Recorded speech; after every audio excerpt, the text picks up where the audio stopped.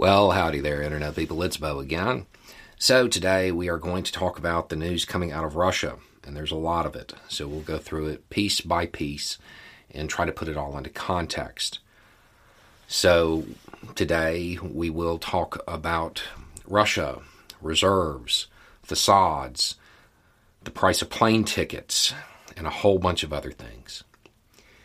If you missed it, Putin, in his infinite wisdom, has decided to order a partial mobilization of around 300,000 reservists.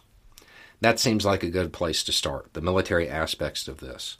First and foremost, Russian reservists are not like American reservists. They're not the same. They are not equivalent in any way, shape, or form. American reservists are still pretty much on par. Russian reservists are people who did a couple years in the military a decade ago and then returned to normal working class life. They are not warriors. They're amateurs. And they're being forced against their will to go through a basic refresher, and then they're going to be sent into the grinder to face off against combat-hardened people. This isn't going to go well. If the Ukrainian military was capable of defeating and stalling Russian active duty, they are also capable of defeating and stalling Russian reservists, people who will have worse equipment, worse training, and worse morale. This is not something that is likely to turn the tide there, despite the numbers involved, because it's quantity and quality type of thing. They're not going to know what they're doing. The Russian people know what I just said. Because of that, demonstrations and protests have broken out across the country, to include in Moscow and St. Petersburg, two locations that Putin has gone out of his way to insulate from the effects of his little misadventure. There have been hundreds of arrests. The morale and support for this engagement is fleeting at best. At the end of this, what you have is another rich man sending a whole bunch of poor boys off to fight his war. And it's over ego. The demonstrations are showing cracks in the facade of the domestic tranquility that has been portrayed. When the conflict started, there were a lot of people who were surprised by the unexpectedly poor performance of the Russian military. There were a lot of people who realized at that point that it was a facade and that the cracks started to show immediately. Even those of us who were aware that the Russian military wasn't quite as good as it was portrayed and believed the Ukrainian military was going to do better than expected, I mean, most of us were surprised by how big those cracks got. The same thing is now happening domestically. All of the...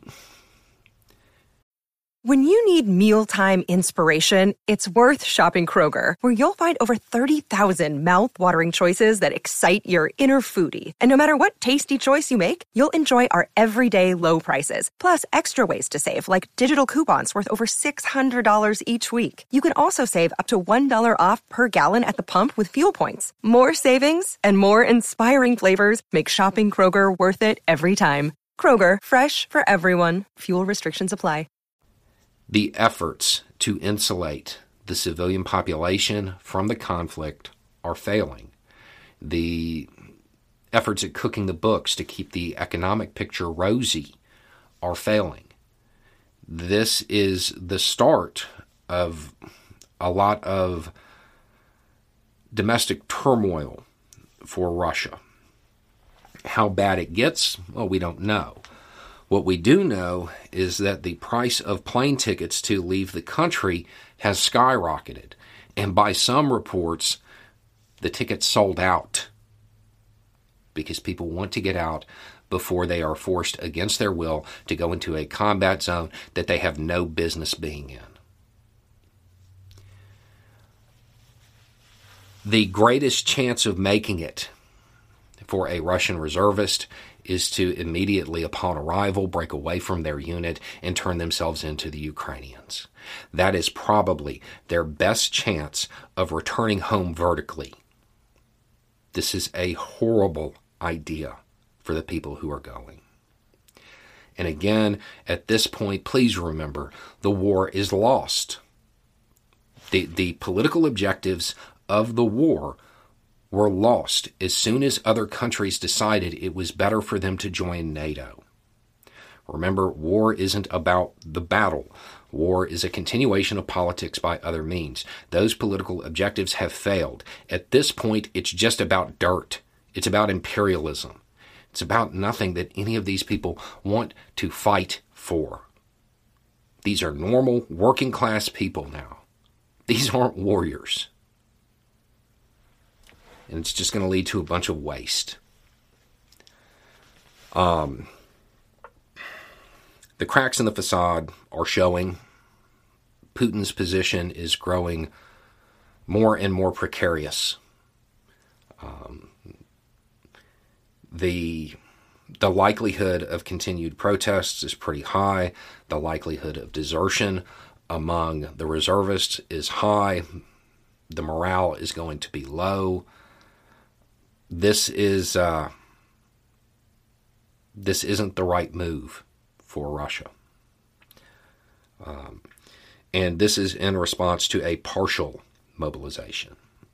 Putin has toyed with the idea of a full mobilization.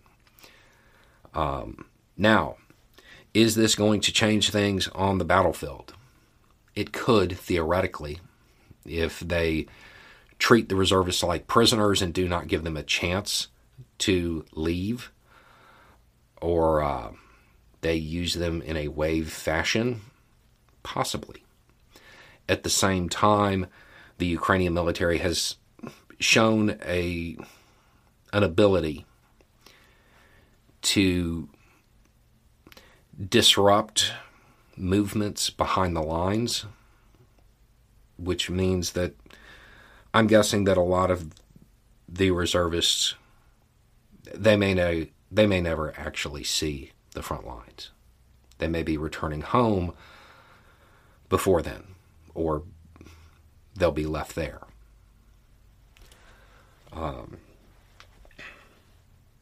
This is going to amount to a bunch of waste that doesn't need to happen. Anyway, it's just a thought. Y'all have a good day.